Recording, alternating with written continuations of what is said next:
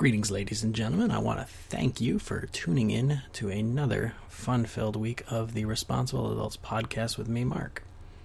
I want to thank the three of you who apparently listened to the first stream. And I have to say, I have my doubts you listened to the whole thing, because it was 16 minutes of me rambling and moping about the election, which I'm still moping about. But that's beside the point. We're not here for that tonight. We're here tonight because it's time to move on and take a different tone, because really that was not the intended tone of the theme of Responsible Adults. Responsible Adults is basically this. I'm an adult. I'm in my mid-30s. I pay my bills. That makes me responsible. So whatever I do is thusly allowed for responsible adults. Other things are too, but I'm just pointing out that if I do something, that is a trait of a responsible adult. So, if a responsible adult wants to have a ridiculous amount of action figures and Legos in his office, that makes him a responsible adult as long as he's doing responsible things. Thus, I am. So this week, what did this responsible adult do? Well, good question. And the answer to that question is I attended the opening of Fantastic Beasts and Where to Find Them. I don't go to movies as much as I used to. They're just not as big of a draw for me. Maybe it is because I'm getting older and more responsible, but whatever. Sometimes it's good to revert back to what made you happier when you were younger. And when I was younger, I enjoyed very much the entire Harry Potter collection. I will preface that by saying I've never read a single Harry Potter book. I don't need to, because I've watched all the movies, and that's good enough for me. People say the books are better. I don't really care. The movies are great. I loved them, so that's all I need to know. There's Harry Potter Wikipedia if I need to fill in the gaps, which I've looked at probably far too often. Anyway, Fantastic Beasts and Where to Find Them. I have to say, very big fan. It was a great movie. I was pleasantly impressed with the fact that we got to see the Wizarding World, but we got to see a different dimension of it. We got to see a different time period of it. And we got to get new characters, and new characters that I must say I felt a good connection with. I thought you really did want to pull for them and root for them and have an interest in seeing where they were going.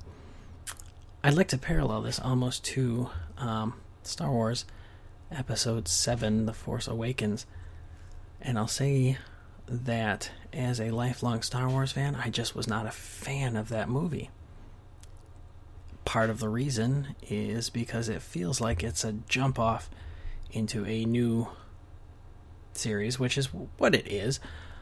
But nonetheless, if that's the case, then you need to really feel connected to the new characters in Star Wars. I just do not care. I don't care about any of the new characters in the movies. For me, Star Wars has always been the life and times of Anakin Skywalker. So, when we're moving on beyond that, and really you get Luke Skywalker for all of about 13 seconds of awkward glaring, it just didn't hit the right buttons for me. But I use that sort of to balance against Fantastic Beasts and Where to Find Them. Newt Scamander. I love that character. Really great character. He really cared for his critters, his fantastic beasts, as he would write about them in the future. And he just was a type of character you're going to root for.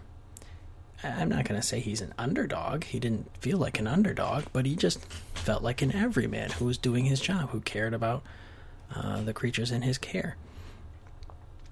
And the people he runs into, his friend Jacob, what a great guy, and a nice little twist. We didn't really ever, in any of the Harry Potter movies, see really a muggle just being fully immersed in the Wizarding World and getting that perspective on it. I will say this. I refuse to care about the phrase nomage. That's the dumbest thing ever. They're muggles. The English came up with a good word for it. We're going to run with it, because nomage is the dumbest thing ever. And JK, that was just terrible. Everything else is great, but that was terrible. So we're just going to pretend that didn't happen. I'm thankful from what I've read, the future movies in this line of the series are going to take place more on the European continent, so we won't have to hear that crap again. But, really loved Fantastic Beasts and Where to Find Them. You could tell they went all out on the visuals because the beasts themselves were just amazingly done. And they show you these little snippets of them in the trailers, and you look at them and you're like, oh yeah, you're trying to make something cute. But doggone it, they did make them cute. They're fantastic. I had to go out and buy a little Niffler Funko Pop because he was amazing. And I loved him, and I want one even though he would be a pest. And I had to buy the Newt Scamander Funko Pop that came with the Bowtrickle because, oh my goodness, it's like the most adorable walking stick in the world with a full range of emotions. So, all in all, I loved the movie. I'm glad I went to see it. I've been told by my wife that she's been reading somewhat mixed reviews online, which is disappointing to me. I hope they don't dampen the spirits of the producers and they keep up with the hope for 5 movies in this series because it's fantastic. And indeed, they set up some good future plot points that can be played out. So it's not a Harry Potter movie, but it is the Harry Potter Wizarding World and its expansion of it, and I give it a responsible adult's seal of approval. I think you should go see it, and there's no reason not to because the holiday weekend's coming up and you're going to have plenty of time to do it.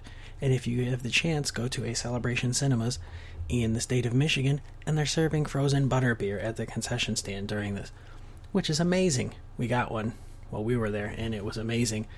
And I probably wish I would have bought more of them, but they are frozen and thus they thaw, so, there's a bit of a life expectancy. It's not like I could stock up on them. And furthermore, I mean, they're $6 a pop, which isn't much, but, when I say I wanted more, like, I probably could have gone through about 6 of them through the movie because they were so delicious.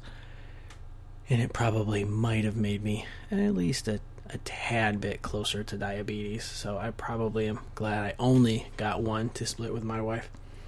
But there's another part of me that obviously wanted at least 13. So in the end, I want to thank you once again for tuning in. A little less down and a little less slow-paced this week. I'm going to try to keep these at less than 10 minutes because I know that your time is valuable, and I appreciate you giving a little bit to listen to me. And with that in mind, thank you very much, and have a great rest of your week. Have a great Thanksgiving, and we'll talk to you again soon.